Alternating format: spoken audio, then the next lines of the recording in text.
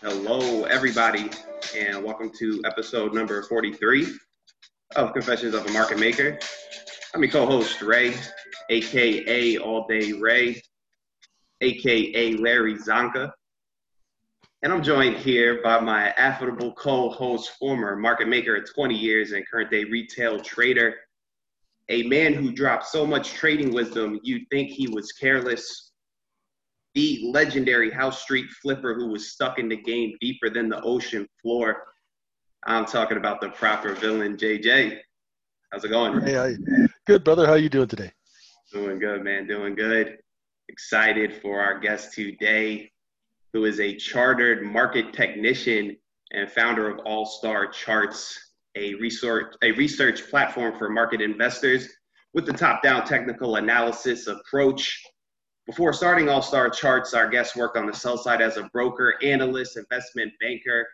His work has been featured by the Wall Street Journal, Bloomberg, CNBC, Fox Business, and many others. And a man who is equally knowledgeable about crushed grapes. I'm talking about JC Parrott. JC, how's it going, man?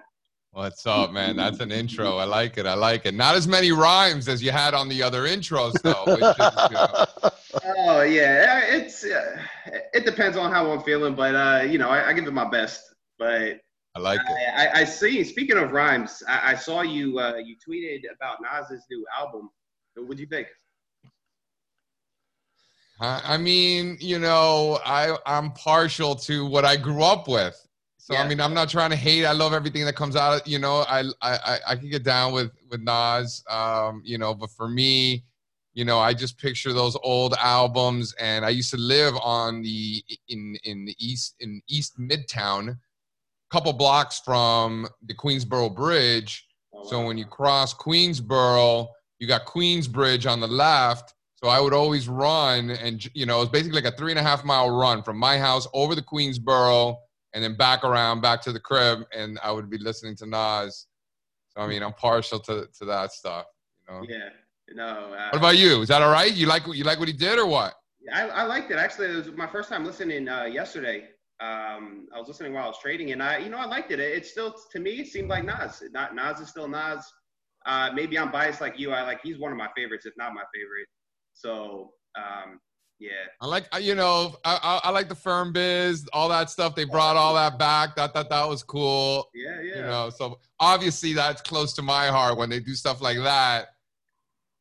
Oh yeah, that I was so hyped for that. Like I saw when he brought them all back. Wait, he had AZ, Foxy Brown. I tell my wife's like 8 years younger than me, so I tell her about Foxy Brown. She's like, "Who?" I'm like, "Man, if you only knew, Foxy was bad." Yeah. Oh, that's good, man. Yeah. Oh, man. Jay, it's funny. JJ surprises me with hip hop references. I mean, he's a little bit. I don't want to say old Jay, but he random hip hop references sometimes. He's more of a Big Daddy Kane kind of guy. Yeah, the whole. I was a bouncer in the '90s, so with the Flavor Flav and that was the stuff they played at our club. A little more Public Enemy. All right. Yeah, so a lot of that, and yeah, I don't know. I worked in some pretty weird places, so from that to Rage Against the Machine. All right. Yeah. I got caught in a mosh pit once at a Rage Against the Machine concert. I thought I was gonna die. Like literally, everybody was kind of calm. And they hit one chord, and the whole place goes nuts. Yeah. And we were with some girls. We're like, we gotta get out of here. Like it was like one chord, and everybody just went bananas. Never seen anything like that. Yeah, try working in a club where that was going on every night. Oh my God, that can't be. It was a workout. It was a workout. Pre-COVID. Man, good stuff. All right. Well, just a reminder to the listeners, if you guys want to learn market auction theory, market profile, trade futures, trade equities, join JJ and I at our lovely trading community, microefutures.com. JC, what age did you first start gaining interest in markets?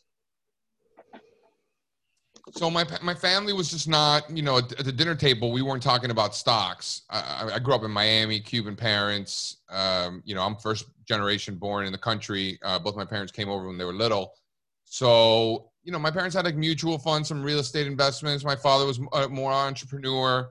And it was sort of that sort of conversation, more of an entrepreneurship, I guess, conversation. I guess, looking back on it, that probably had some impacts on sort of the decisions that I made from a business standpoint. Market-wise, I had a friend of mine who was about a year older than me, and he was like, we used to go to Barnes and Nobles and just like grab books and read books, like, on a Tuesday night, in the summer, and just kind of try to learn some stuff. This was when we were real young, like 18. And he was reading this book on ETFs. And he's like, yeah, JC, the diamonds, you got cubes, and you got spiders. I remember, I'll never forget that conversation. I'm like, spiders, that's a stupid name. Cubes, everything just seems so stupid. I'm like, I don't understand. Diamonds, I get. That's cool. The other ones make no sense to me, So I remember that was like my first impression. And he was just older than me. So like, you have older friends, they just make an impression on you, right? So I thought that was cool. So I started looking more on that, but I kind of forgot about it. And then I went to college. I was a business major. I'm taking finance classes, accounting classes. I just hated classes in general. Mostly accounting classes was, to me, just a nightmare. And then I had an internship at Merrill Lynch. And that summer, this was 2003, that's really when everything clicked. And I was like, oh, shit, this is dope. This is for me. Mm-hmm. I was a baseball player, but like I was just good enough to play Division I, barely. And I wasn't going anywhere. I wasn't lefty. I wasn't throwing in the 90s. I made a living throwing junk, and got me that far. But I didn't get any looks past that. So it was just a no-brainer. I needed to find something that I love to do, and I was just interested in the market. I mean, I just thought it was cool. Mm-hmm. It just made sense to me. It was kind of like a puzzle, kind of like putting a puzzle together rather than like memorizing facts in science or history, like, all that stuff bored, British literature. Oh my God, I can't think of anything worse. So the only thing that really made sense to me was sort of like geometry, algebra, PE, right? Just kind of figuring things out, where I didn't really have to study. I could just sort of figure it out, and I succeeded in those endeavors. I guess the market is kind of an adult version of those things. Yeah, sure. Yeah, I think it's perfect, or at least for me, like being a former athlete. Now, I didn't play at the collegiate level or anything, but I grew up playing sports, and I gravitated to poker first, now trading, and it's almost an outlet for competition. I feel like a way to compete, challenge yourself as well. So I always viewed it from that aspect. So JC, you lived in New York for a long time. Tell me about the lifestyle you were living. Living in NYC, being in the finance industry. Man, I don't even know where to start. It truly, and I don't know if it's going to be like this for a while. I like to hope that it will be again someday. But the advantage that I had in being in that freaking island, as long as I was, maybe my liver suffered, maybe my, sleep deprivation suffered. But the wisdom that I got, not just from talking, not just because of the people that were sitting next to me at dinner or at the bar or at this meeting or wherever, or in the green room before I was on this particular network or whatever, right? All of those interactions, OJC, every time, if you're in this business, you got to make your way to New York at some point, one way or another. That's just how it is. No matter where in the world you live, you got to make it to that island. And I lived there for a long, long time. So it was one of these two things. It was either, hey, JC, I'm coming into town from Charlotte, London, Sydney, San Diego, whatever. Hey, JC, I'm coming into town. Get everybody together. Let's go have dinner. Get everybody together. Let's go grab a couple of drinks. So it was either that or, hey, JC, so-and-so's in town, we're going to go have dinner. Or so-and-so's in town, we're going to go have drinks. So one way or another, I hooked up with everybody. Anybody that mattered anyway. Anybody that I needed to learn from or meet or whatever it is. So much, just every week, again and again, whether it was this conference, and just even stupid things like the iShares 10th anniversary of the GLD ETF. Yo, JC, we got this conference. There's free sushi, open bar. I'll meet you at the Waldorf. And it's like some ridiculous thing that has nothing to do with me or anything, but there's free booze, free sushi. and I'm going with a few of my buddies. Yeah, let's go. And it's on my way home. I can't think of any reason on earth why I would not want to do that. Right? Like why? Yeah. Exactly. And then as it turns out, there were other people there that had the same idea. Like they didn't give a damn about the 10th anniversary of the stupid ETF, but they're like, oh, so-and-so's going and there's free sushi and free booze right? So that was happening all the time, so it truly was such a blessing and so an experience that, will help me for the rest of my life. Yeah. I always think like if I could go back and do it over, like that's exactly what I would do.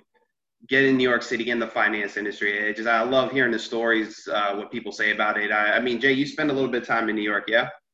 I was there at least once a month, Yeah. because I was dealing with the market makers out of Jersey City. Yeah.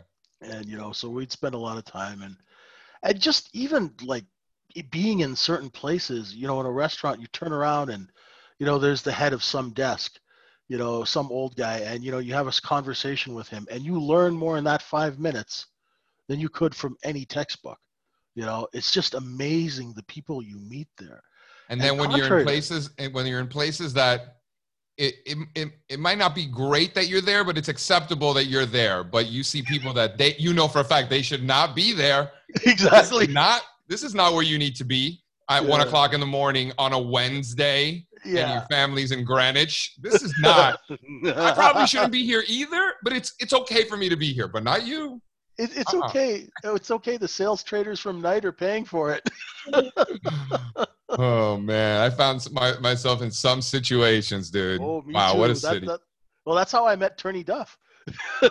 Yeah, there you go. In one of those places. And that's a great book. Nice guy too. I had dinner with him a couple of times. Really nice guy. Great book. What's the name of the book? Buy Side. The Buy Side. Yeah, the Buy Side. Yeah, all of that's true, by the way. Yeah, that's exactly how it is. Everything he said. Yeah, and worse.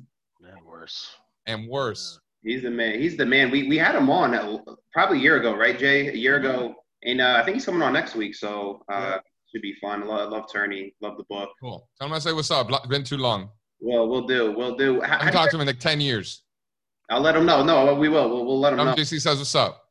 We will. How do you guys think, and I guess this is a question for both of you guys, how do you think it's like compared and contrast like over the years, like the industry, I guess maybe just like the culture and the lifestyle?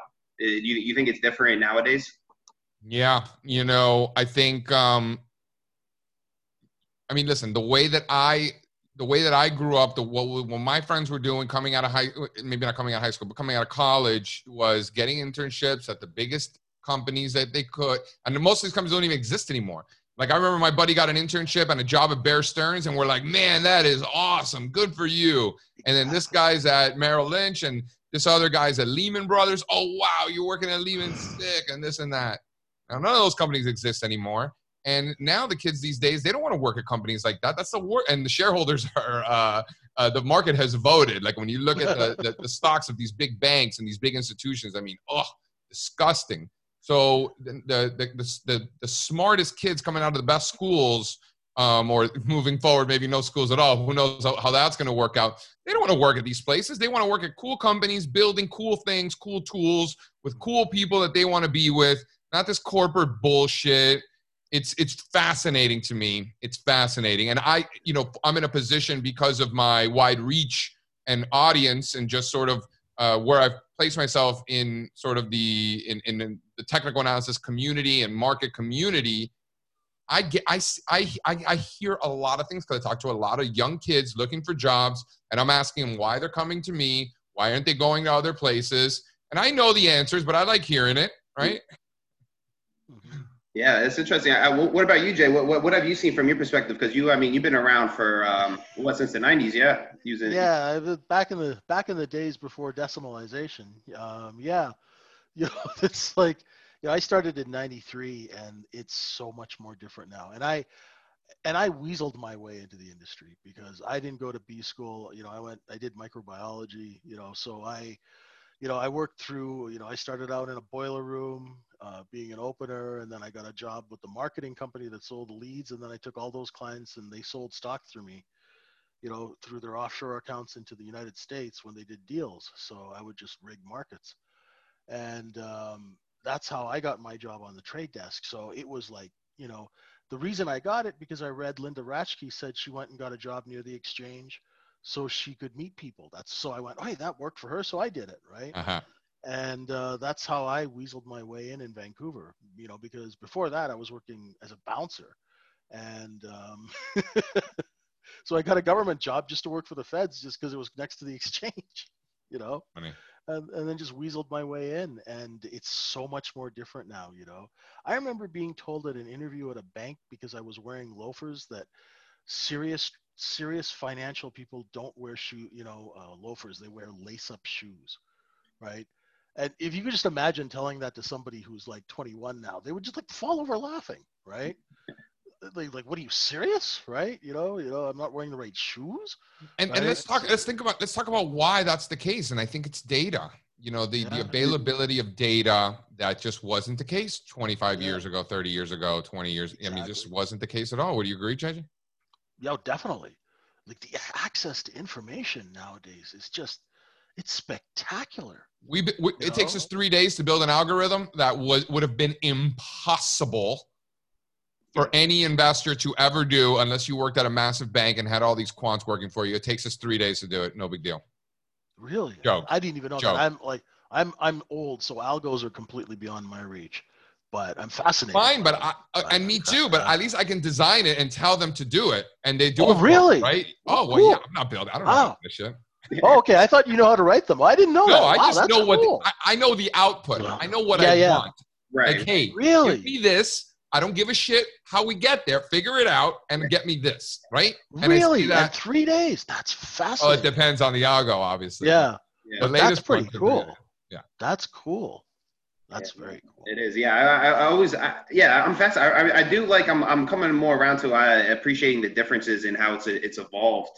It really is fascinating. So JC, so bridge the gap for us. So you're in New York City, you go out on your own. How did all that happen?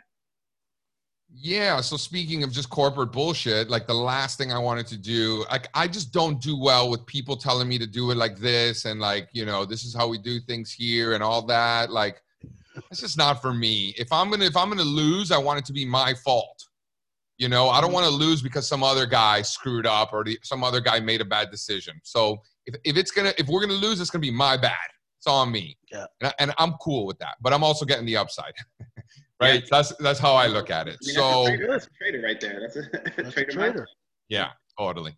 Yeah. And so I started a hedge fund, started doing that grind. I mean, what a struggle. Cause for years, trying to raise money, fund administrators, attorneys came in this and it never ends. Never, ever, ever ends. It's like you're writing checks all day, right? Oh, and then you're on conference calls and the fund admin is like, oh, you sent us the wrong Forex statement. We need this Forex statement to go with the future statement. And then you got the equity statement and the derivatives and that. It never ends. So if you're a startup hedge fund manager or you want to start a hedge fund, like, man, good luck. They make it freaking impossible. So anyway, we somehow got through all that stuff and it never ends. So anyway, it's very expensive to run a GP. So an outfit out of Detroit called Benzinga approached me in 2014. There were just a bunch of those guys, like 1, 2, 3, and 4 up there were just drinking buddies of mine whenever they were in New York. We'd go find our way to an Irish pub or whatever. And they were like, hey, we got this back end. Anybody who wants to sell like their research on a subscription basis, you just send it to us. We'll sell it and just cut you a check. And I'm like, no, I'll just raise $1 billion. And then finally, I was like, all right, fine. See if you can make me a few bucks. Because I'm like, listen, I'm doing all this homework anyway. I'm the only one that sees it. Nobody buys it. Nothing changes for me. I still have to do the homework. And if people buy it, great, because that's a couple extra bucks that helps pay the bills until we raise $1 billion, right? And that quickly turned into a huge business where, I ended up getting just hedge fund managers and traders and we're looking for more research. And I was like, you know what? Here's what we're going to do. We're going to move to California, get the hell out of New York, put my head down, turn an unfinished product into a business and turn this into an actual business and move back to New York in 2 years, relaunch the fund, live happily ever after. But now I have a business behind the product instead of just some unfinished product that I'm not even paying attention to. So that was the idea. So 5 years later, we're still in California. The research turned into this monster that I never realized. I mean, it took me over that 5-year period in California. I was in Mumbai 3 times. I'm in Tokyo 3 times, Singapore twice, Hong Kong twice, London, Dublin, Amsterdam, Athens, Paris. I mean, literally all over the world, giving presentations all over, all over North America, Vancouver, Toronto, New York, obviously, San Francisco, LA, Dallas, Houston, Austin, Chicago, you name it. And I've probably given a presentation there or several. And we do business in 100 countries. Our clients are the biggest hedge funds in the world. You know them all.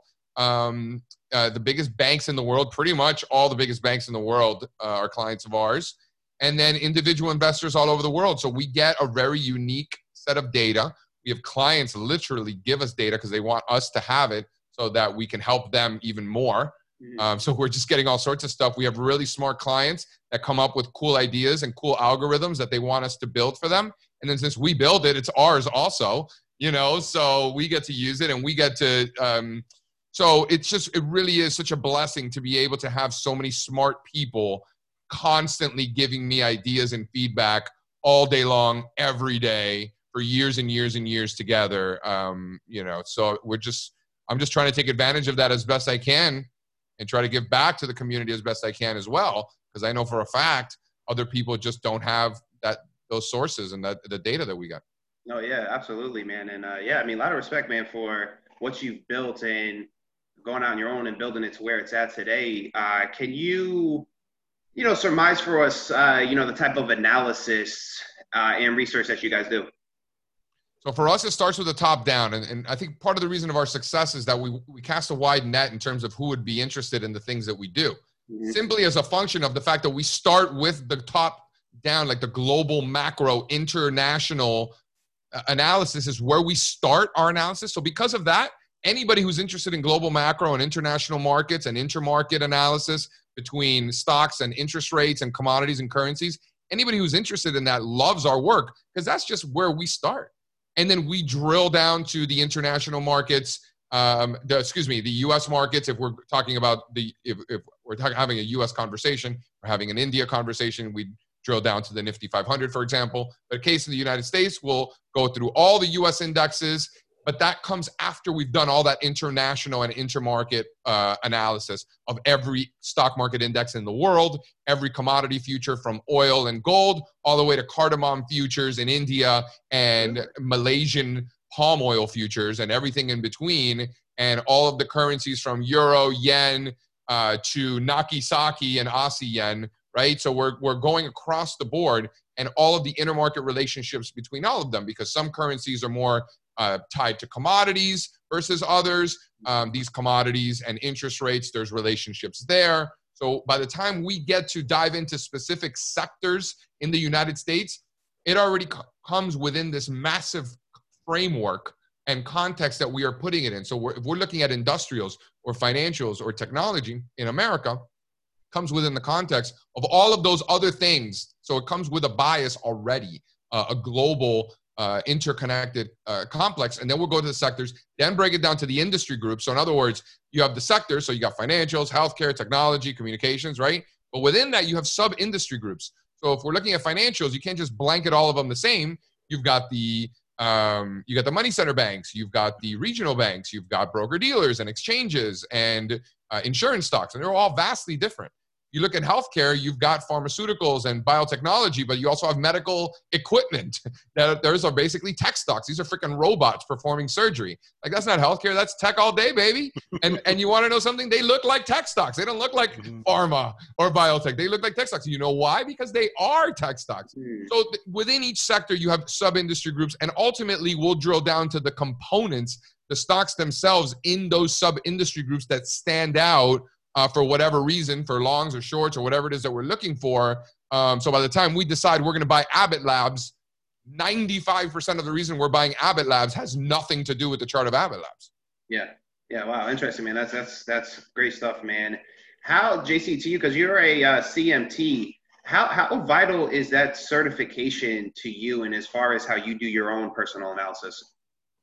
For me, it's table stakes. if you take your portfolio seriously or trading seriously in any way, in any capacity, and you're not a CMT or you're not preparing for your CMT, I think it's lazy.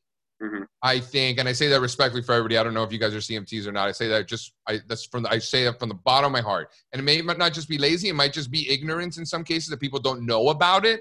They might not be familiar with it. But I can tell you from the bottom of my heart, I swear to God, it's table stakes. That's all it is. But getting access to that community of other CMTs and other brilliant minds, you can't put a price tag on that. I don't care who you are. There's nothing better than that community. And the CMT is going to give you the body of knowledge at the very least. So you're going to have I might be more intermarket oriented than another CMT. Another CMT might be more quantitative than me. Another CMT might be better at breadth analysis than me. I might be better at momentum you'll find your path. But the CMT gives you that body of knowledge that once you complete that, now your journey begins. But your journey begins with a lot more common knowledge, not sort of common knowledge, it's actually very uncommon knowledge, but sort of just kind of like a general body of knowledge that you need to have to be prepared to now begin your journey. So the day you pass your CMT should be day one of your journey. Gotcha. This is really great. This is really great info. Sorry, Ray. No. I was always curious about that, and it's really great to get that perspective on it. Thanks, JC. I'm friends with CMTs in a zillion countries, like in India and in Tokyo and all these. And you want to know the common denominator between all? It's unbelievable. Our cultures could not be more different. I'm Cuban from Miami, eating arroz con frijoles, and I'm with somebody in India or in Japan. And it's all the same thing. It's fear and greed, supply and demand. It's unbelievable. It's fascinating to me, human beings. Yeah, no, it is. And speaking of that, I wanted to ask you about this because I'm not too educated on Dow theory because I know you're a proponent of it. How is a 130-year-old theory still relevant today? That was a bad dude, man. That Charlie Dow, that was a bad dude. And, this was in the 1880s. He was a journalist out of Springfield, Massachusetts. And he was a journalist and he's trying to get information about companies. And he'd go knocking on businesses' doors and they'd say, our business is none of your business. So he'd be like, that sucks. So he's like, all right, so how am I going to be able to track the way the economy is going? How can I track because he understood that there were times where things were good and there were times when things were not good. And he was looking for a way to be able to quantify that in his own 1800s way, right? Mm-hmm. And doing it the old-fashioned way, knocking on people's doors, just wasn't happening. So he's like, all right, so I'm going to create two indexes. We're going to have the industrials that are going to be 12, companies, big companies that I feel best represent the companies that create the goods and services of this country. And then I think it was 10 or 8 railroad stocks that represented at the time the companies that were able to deliver those goods. So he's like, so you got the ones that make them and you got the ones that deliver them, right? And if things are good, they should both be going up together. And if things are bad, they should both be going down together. And when one of them's doing something and the other one's not, there's something funky going on and it's probably a heads up. So that was interesting. That's number one. Number two, he's like, with all this noise going on in the middle of the day, it's the closing prices we care about most. Mm. Holy shit, this is 135 years ago, dude is saying about this. He's sharp, yeah. Damn. Yeah. So closing prices are the most important prices. Also, the fact that there are bull markets and bear markets, and there are phases of accumulation at the beginning of bull markets, the thrusts and the trends in the heart of the bull markets, the euphoric phase at the end of those bull markets. He's talking about this in the 1880s, and that's still because, and you know why? It's because we have decimalization, as JJ alluded to earlier. We've got new asset classes, cryptocurrencies, and things that didn't exist back then, but the one constant is us. Yeah. You and me, it's human behavior. It's the crazy pills, everything going on between the ears. That's what's really fascinating. At the time, volume was very important. I completely dismissed volume altogether, which is blasphemy in some circles. But you know, the volume and the way Charles Dow described it and volume today are two completely different things. Mm-hmm. So if it was the way Charlie had it, then I would agree with that, but it's just not like that anymore. So volume's out, and that's part of Dow theory for sure. And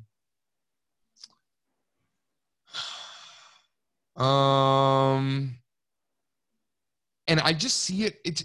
I think what gets people forget is that Dow theory, they just think it's industrials and transports confirming each other and not. But there's just a lot more to it. There's a lot more to Dow theory. There's a series of Dow theory tenets. That's just one of them. And it's only handy twice a decade, maybe. You know? Yeah. Right. Right. Yeah, no, it's definitely fascinating. Yeah, so I'm going to dive into it. Listeners should dive into it. Yeah, Jay, you got something to say? No, I was just wondering, is it that Dow theory forecasts, are those the people that put that out, or is that put what out? Their newsletter or something like that? I was just wondering. Anyway, it's not important. I was just wondering where the source comes from. Source of what though? The Dow theory. Like, is there somebody who does like a forecast right now who actively? I mean, I hope not, because it's not a forecasting tool. So if someone's forecasting using Dow theory, like, they're clearly charlatans. Because that's just not a thing. Like, it's just a trend identification system that's confirming or diverging from one another. It's a series of tenets that there are in fact phases of uptrends and phases of downtrends. So it's not so much a forecasting as it is a way to observe markets. The fact that the trend is in place until it's not, that's Dow theory tenet. So anything trend following. Just the philosophy that the market there's a higher likelihood for it to continue to move in that direction than for it to reverse, which is why technical analysis works, is because all we're trying to do is identify trends. And the one thing we know is that market returns are not evenly distributed on a curve. The markets trend. That's why technical analysis works. Also, the averages discount everything. The market is a discounting mechanism. That is Dow theory. And people forget that. And everyone's like, well, the Wall Street and Main Street is not connected anymore, and there's this dislocation. No, you idiot. It's that the market is a discounting mechanism. So for you to have the audacity to tell me that Wall Street and Main Street are separating or whatever, that you're trying to tell me that you can see into the future. And you have like this, like, Doc Brown, DeLorean that you're going into the future, and you're telling me what the market is discounting 6 months from now. No. Got it. Cool. Humans are stupid. It's fascinating. Myself included. I say humans, Homo sapiens, we are like the worst. Yeah. You had me laughing, JC, man. You, I don't know, a week or two ago, you tweeted something out. And you said something about the perma bears, like this couldn't happen to a worse group or a better group of people. It's something to that effect. You want to speak on them for a minute? Dude, these clowns have gotten so steamrolled. Yeah. And it's just a great lesson. It's not so much like funny, haha, you suck. Like, it has nothing to do with that. It's let's all be aware of what is currently taking place, and this particular group of charlatans suggesting the world is falling apart. Price has proved them wrong like 6 months ago, not even now. Like, this is they've been proved wrong a long time ago, and they just continue to persist with their gloom and doom. And it's very important. It's so important for investors in general, investors of any time horizon, of any asset class. If you're only trading crypto, or if you only trade stocks, or if you only trade energy, or whatever it is that you do, watch these people losing. Watch that. You need to pay attention to that so it doesn't happen to you, so that it doesn't happen to me. And that's happened to me. Because I had some success in 2008. World fell apart. I nailed it, right? So, and everybody was right there trying to tell me how great I am and how smart I am. And that's the worst thing you can ever do to anybody, is tell them how great they were.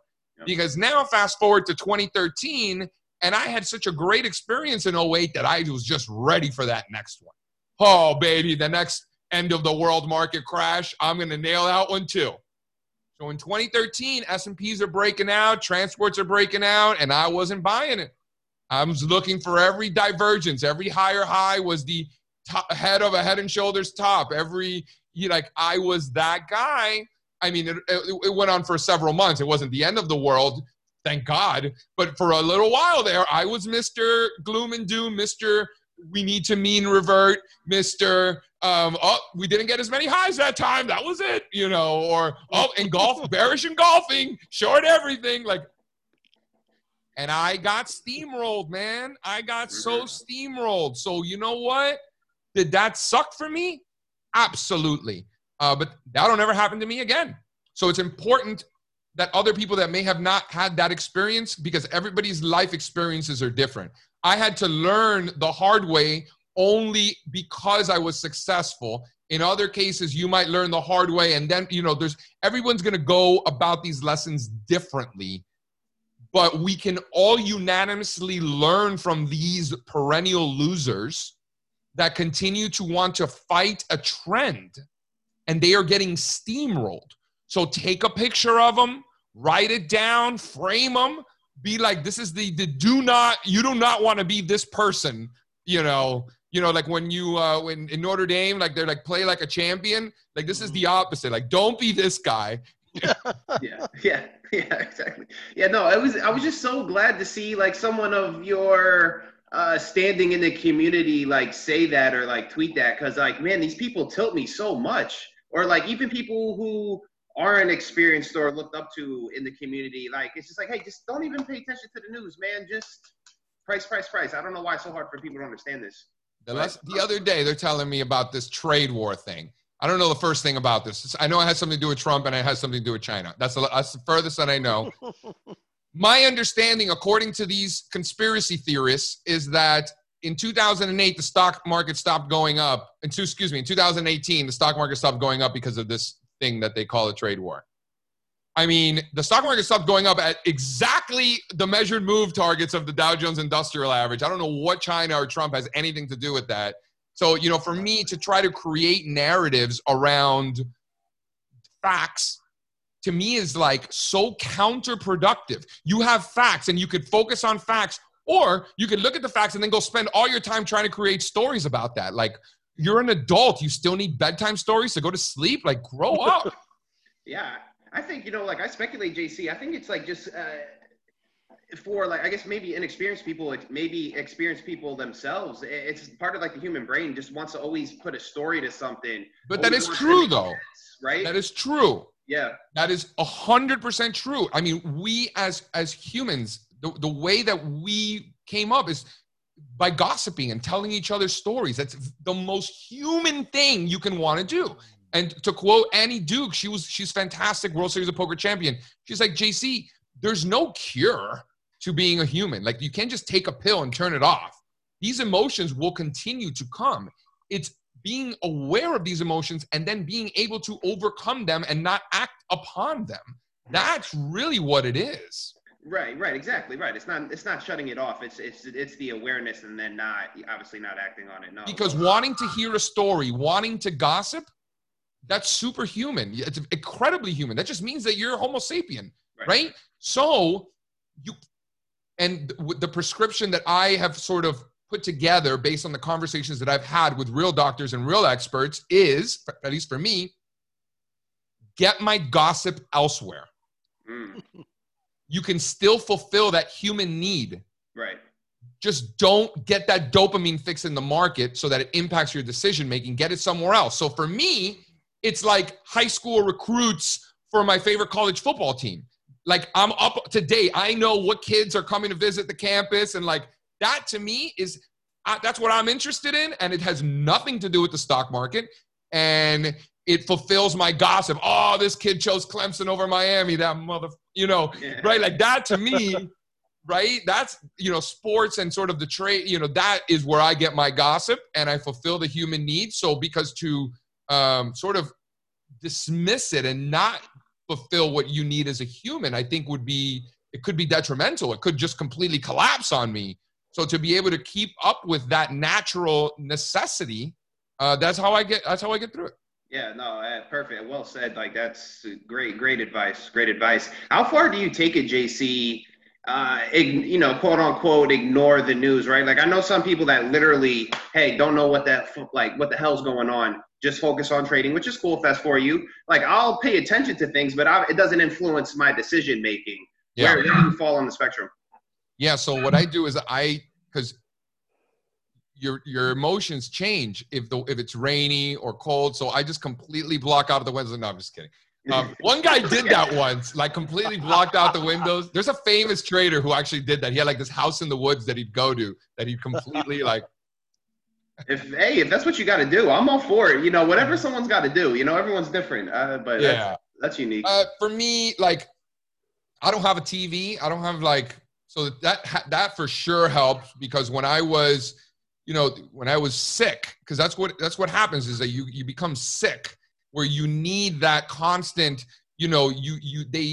they manipulate into thinking that you have to be watching this particular network throughout the day to make sure that you have the right news and you're up to date. So what happens is you get sick and you need to cure that sickness.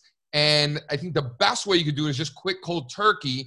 For me, it was sort of a less and less and less to the point where, maybe 6 years ago, I guess, I didn't have a TV at all.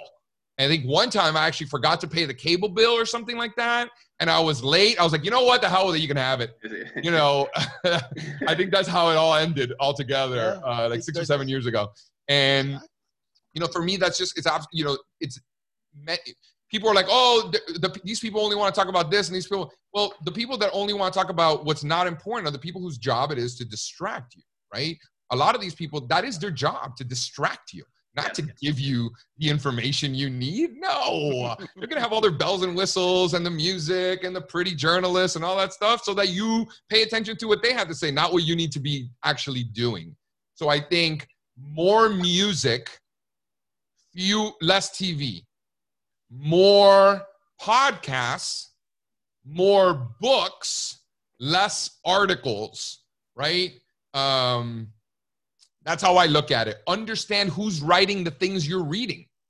Is the person writing or creating the content that you're consuming? What's their end game? Are they in the distraction business? Or are they in the information business? What is their end game? So it's important to understand what are the motivations behind what is being said by the people that are creating the things you're consuming. Absolutely. I feel like you have to filter your sources. Like it is absolutely crucial, and on many fronts. I want to take it back to the volume bit, JC, because this is something I wanted to ask you. Because like you said, in some circles that would be blasphemous not looking at volume. Well, what's your whole take around volume? If anything, I'm going to look at a volume weighted average price. It's probably the best way to look at volume. So when I say volume in Charlie Dow's sense, volume bars underneath the chart, let's just say, like that doesn't exist for me. That's completely out. In fact, on that note, I have found myself over the years eliminating tools. Like I don't use moving averages either, or very little, maybe a 200-day sometimes, but for the most part, no moving averages. Like I look at those as like training wheels, like kind of like a volume by price, like on the sides, how you have volume by price. I think when you're first starting to trade, I think that's really helpful so that you can see the volume at specific areas. But once you look at enough charts, you know where the volume is, where you can see the chart. Like it's quite obvious. But those are nice training wheels early on. I think moving averages are like that too, right? After you look at enough charts, you know what the moving average, like do you really need a smooth, right? So I think that's kind of like in that category as well. I like my charts clean. For me, JC, what's your favorite technical indicator? Well, it's price. And then a far second and everything else is, relative strength and momentum, right? So that's how I look at markets.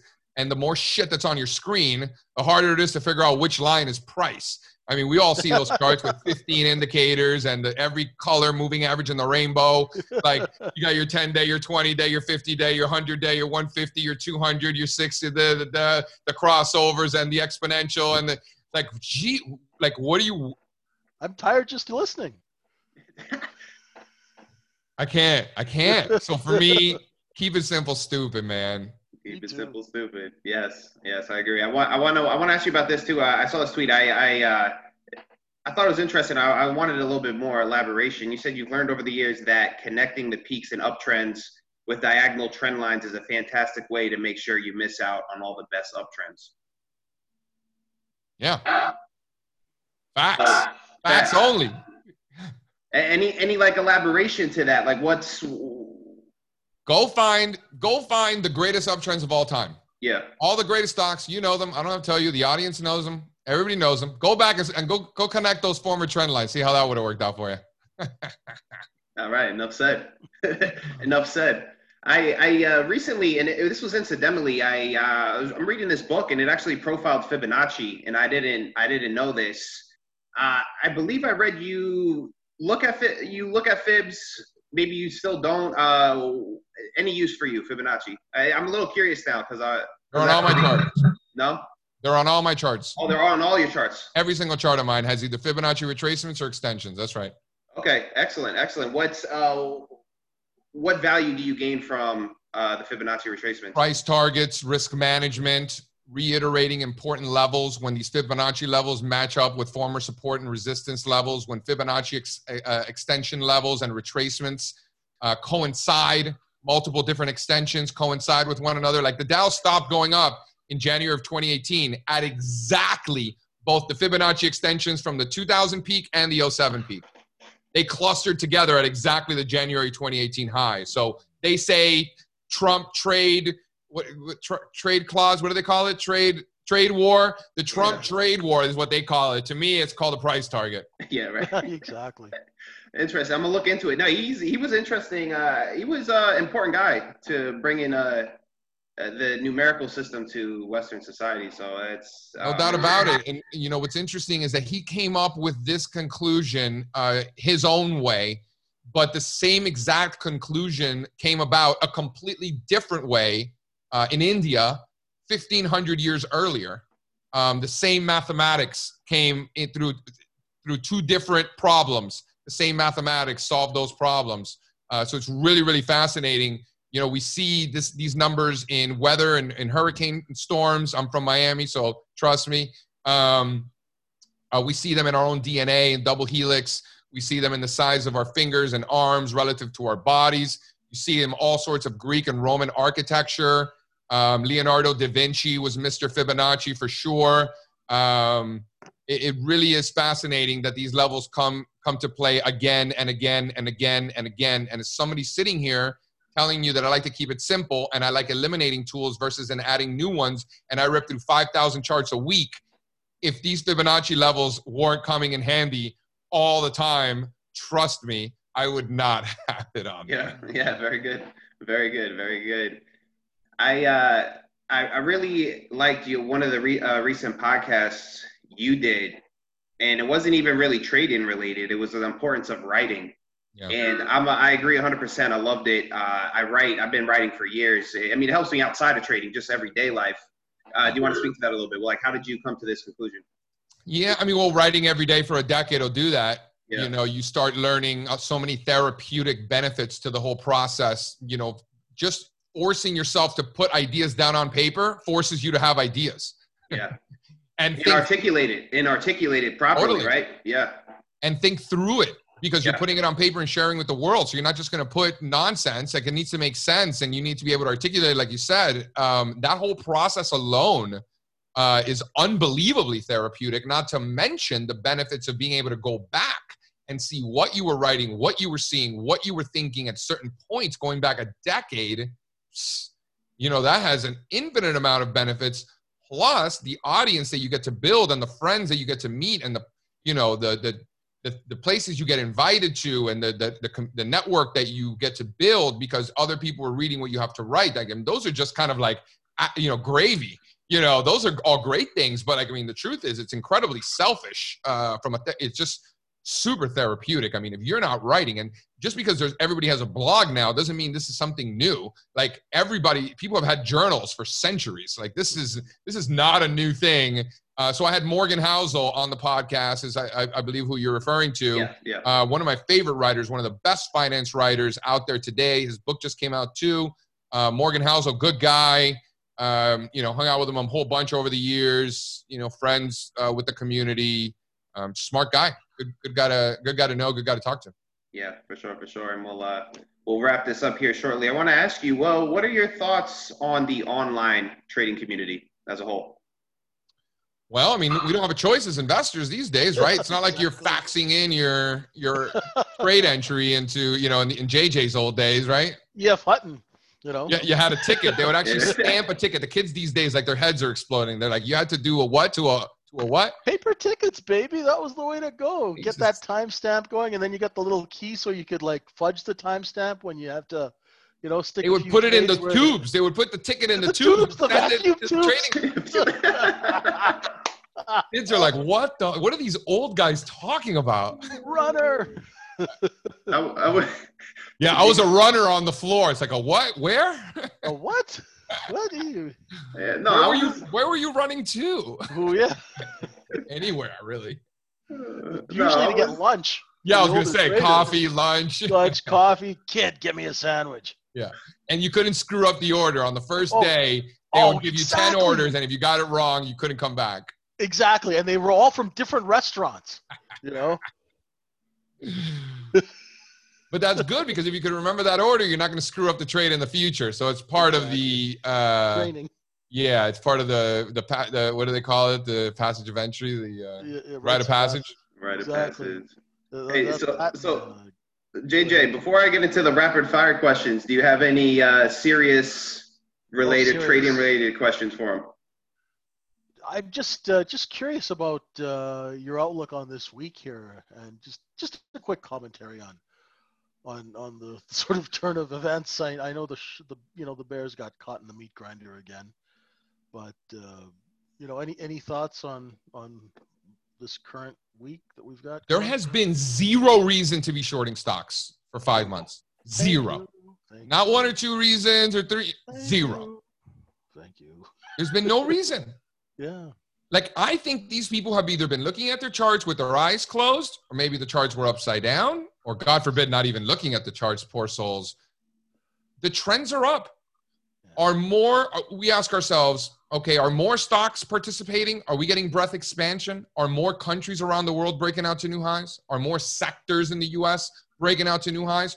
Are stocks completing bases and breaking out to new highs, or are more stocks completing tops and breaking down to new lows? And it has been abundantly clear since April that it's more breadth expansion, more stocks participating, more countries around the world participating, rotation into areas that weren't participating before. Sector rotation is the lifeblood of a bull market. Expansion and participation across the board, which answers the question very simply: should we be spending our time looking for stocks to buy, or should we be spending our time looking for stocks to sell? And the answer has been very obviously look for stocks to buy since April. We actually entered a few, we started getting bullish around March the 10th, started buying stocks showing the most relative strength and positive momentum. Then come April, started putting on a few shorts, 2, maybe 3 short positions, got trampled over in seconds. Okay? Yeah. Meanwhile, the long positions were exceeding expectations simultaneously. Amazing. So we're sitting around as a team saying, okay, are we being rewarded for buying stocks, or are we being rewarded for selling them? Yeah. And it was just laughable that we were getting trampled anytime we would execute a short. Yeah. And all of our longs were blowing through our targets in days. Yeah. It's like, hello. And people were, I get every now and then some asshole on Twitter. It's like, oh, coming from the guy shorting stocks in April. Yeah. And we learned our lesson. We moved on. And I will tell you from the bottom of my heart, had we not thrown a couple of shots on the short side and gotten so trampled over, would we have been as bullish as we have been the last 5 months? I'd argue probably not. So I'll take those shorts all day, baby. Exactly. Those are like test trades, right? Livermore, right? Come on. You test it out. It goes the other way. The market's trying to tell you something. That's information, man. Exactly. You're paying for information. Thank you. Oh, my God. Yeah. This has been a pleasure. JJ's like my little John back there being like, yeah. I'm talking to people telling JJ's them like, who is this little John fellow? No, here's the thing, right? Here's the thing. I'm talking to people telling them this, but this is from the perspective of someone who used to do short squeezes. I get paid to get do short squeezes. I was a paper hanger, right? So it's nice to have someone who has a CMT, who's from the white shoe world, back up this, what I've been telling people for the last 6 months. Yeah. That's great. Yeah. Yeah. No, and because I mean, me and Jay, this is why we're excited. We wanted to get you on the podcast. I mean, we share, we're not just saying these things and agreeing with you to agree with you. Like, we share the same viewpoints, and we talk personally about this stuff all the time. And it's just good to hear from somebody else as well. And I've been joking, and Jay, right? I've been joking with people, but I'm like halfway serious about it. I've been just close your eyes and go along. I mean, it would have been working. That's the top. That's the top. Bingo. It's not the people spending money on pet costumes. That's not the top. Oh yeah, the pet costume. Yeah, that's another thing. All right, we'll get to the rapid fire questions. JC, all right, you ready? Shoot. All right, as a single guy, all right, I want to make a girl dinner. What's the go-to wine food pairing? How many dates have you had with her? How many dates have I had with her? Okay, well, she's at my house, so like let's assume 1, 2, 3 dates. Now she's at my house. I'm making her dinner. I'm going for it. You know what I mean? I was gonna ask, well, what are the goals for the evening? I'm going for it, JC. That's why I said. That's why I'm making her dinner. She's at my house. I'd say, let's just say you've been dating for a few months, and it's getting a little more serious. I'd go one route. If it's a first date, second date, I'd go a different route. Let's start with a first date, second date. I'd go with the Bronzino, Greek style, lemon, garlic in the middle. You can broil that baby in 8 minutes, so just have it prepared. Garlic, lemon, salt, pepper on the inside in the cavity, olive oil, and then make sure you cut some slices along the side so that it can go in there, and you could broil that baby. It'll be done in 8 minutes.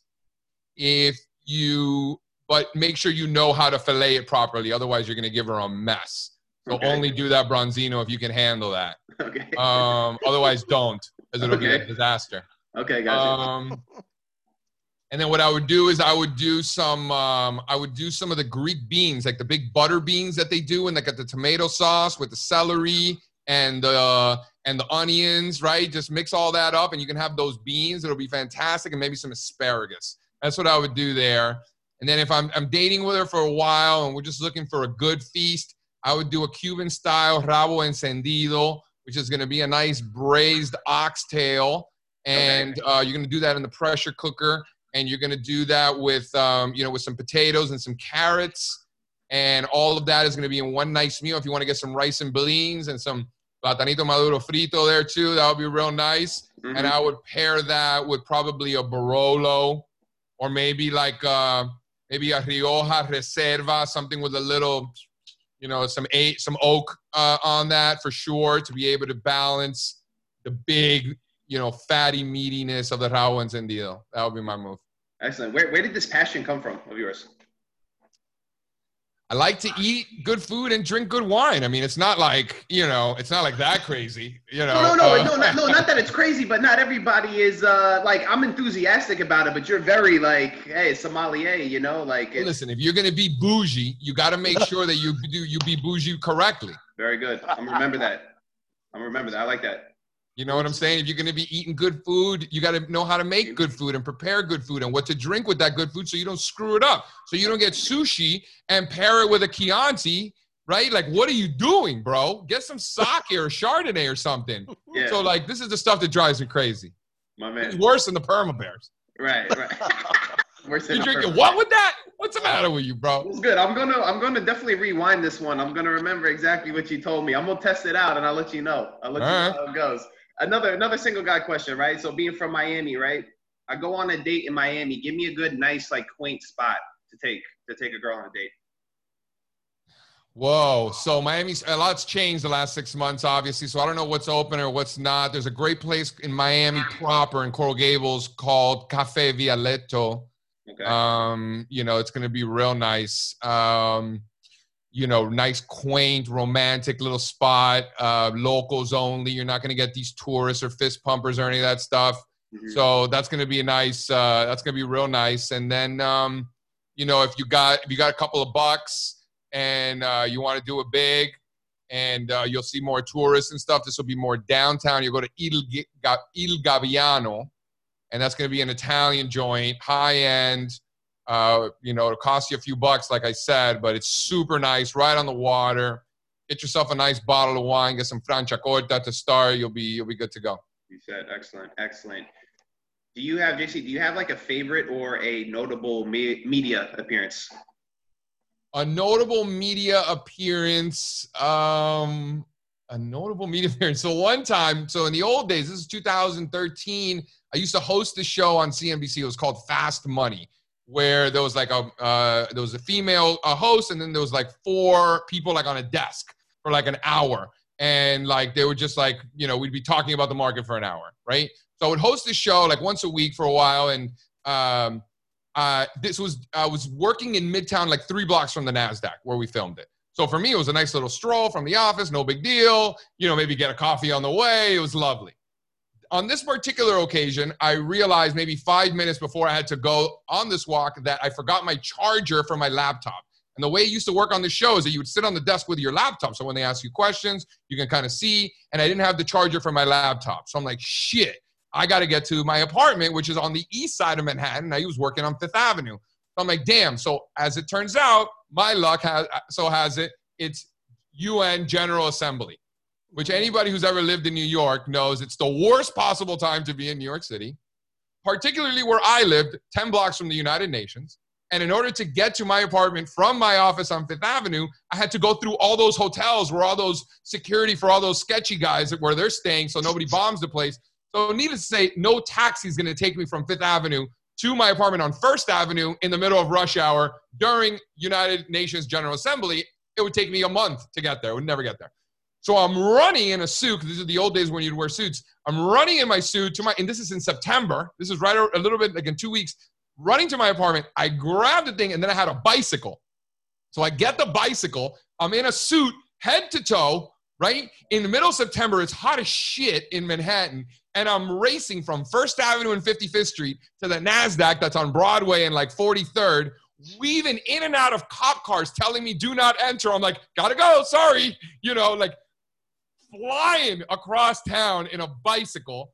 I finally get to the NASDAQ in Times Square. I lock up with the chain, the bicycle right next to the NASDAQ. I run into the green room, and I am drenched from head to toe 5 minutes before we go live on air.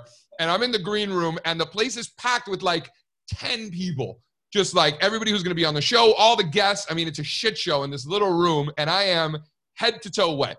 So now I got 2 people with hair dryers drying me off as I have like sort of the schedule for the show, like A block, B block. And like, so I'm sitting all there. I'll never forget. I got Dennis Gartman over there just like shaking his head at me. I got Herb Greenberg on the other side, be like, did you just jump in a pool? I got Melissa Lee, host of the show. She's like, JC's going to ruin everything here. What is this kid thinking? And then they're trying to like both tell me what we're going to talk about on the show and sort of ask me where my bicycle is. And like, it was like a circus. And then next thing we know, it's like the music starts playing. We're live, and like nobody knows like what just happened over the last 20 minutes. Like, I'm like, if you only knew. Oh, wow. That's funny. Favorite world city? Tokyo. Man, a lot of people say that. A lot of people say Tokyo. Wow. Just being in that country makes me so happy. They feed me so well. That's probably like the most frequent answer I've gotten when I ask people that. That's interesting. But it's like Mars. You know what I mean? Like it's going to another planet.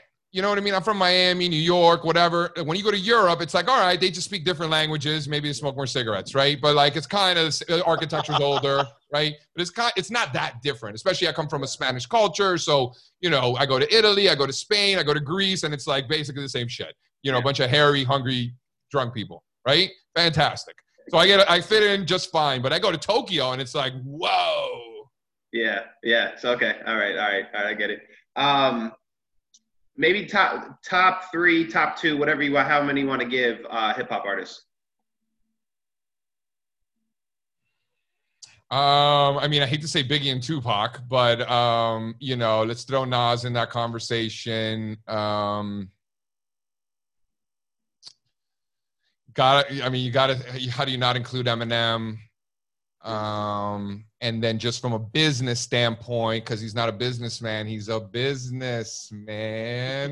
You got to throw Jay-Z in there. Just, maybe not in the conversation with the rappers themselves and the lyrics and all that, but from a business standpoint, much respect for sure. Absolutely. Yeah, absolutely. I agree there. And he's got the baddest bitch in the game wearing his chain. Yeah, man. Oh. So there's that. Yeah. I always thought the same thing because like a lot of people want to put him up at the top, and for me personally, I never thought so. Or I would, I always like Nas. I always thought Nas was a little bit more. Reasonable Doubt was great, but he peaked early. Yeah.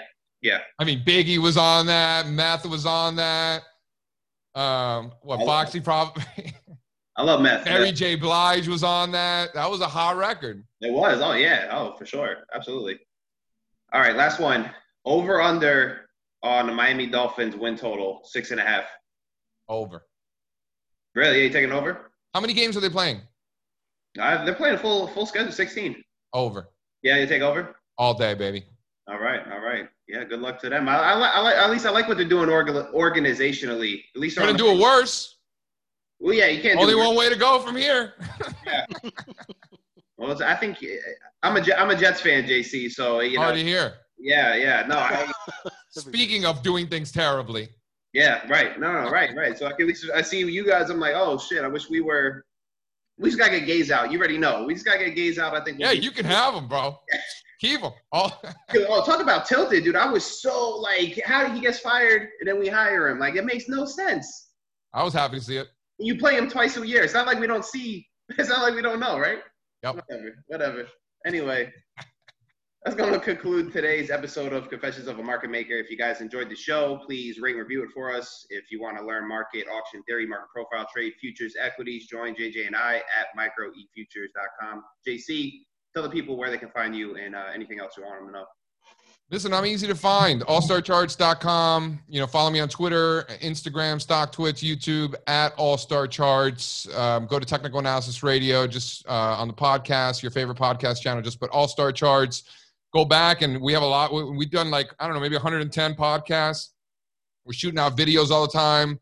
We got a whole video production studio in San Diego that we're building out. So we got cool stuff. We're building dope tools, man. Ray, JJ, wait till I show you the shit that we've been building internally. We're going to be releasing it. I feel like I'm a hip hop artist here about to drop a record. I'm working on my new project. We brought in, I did a collabo with Howard Lindzon and then did a collabo with Koifin. It's going to be hot, kid. It's going to be hot. I'm dropping platinum. There we go. Check this stuff out. Yeah, great podcast, great content, all that. Check it out. JJ, parting words. Thank you very much for joining us, JC. Really, really enjoyed it. Loved your perspective, and love to always feel free to drop by. We love to have your perspective on things. Yeah, man. Be in touch. You know where to find me. Like I said, All Star Charts, viewed. Definitely. Hey, and I'm looking forward to. I'm a software junkie, so I can't wait to see it. Sick. Look forward to showing you. Good stuff. All right. So for JC Parrott, I'm Paulie Walnuts. He's the gorilla of House Street. You stop, so. Have a good one. AKA Larry Zonka. You like that, Larry Zonka? I knew you were a Dolphin fan, so I had to.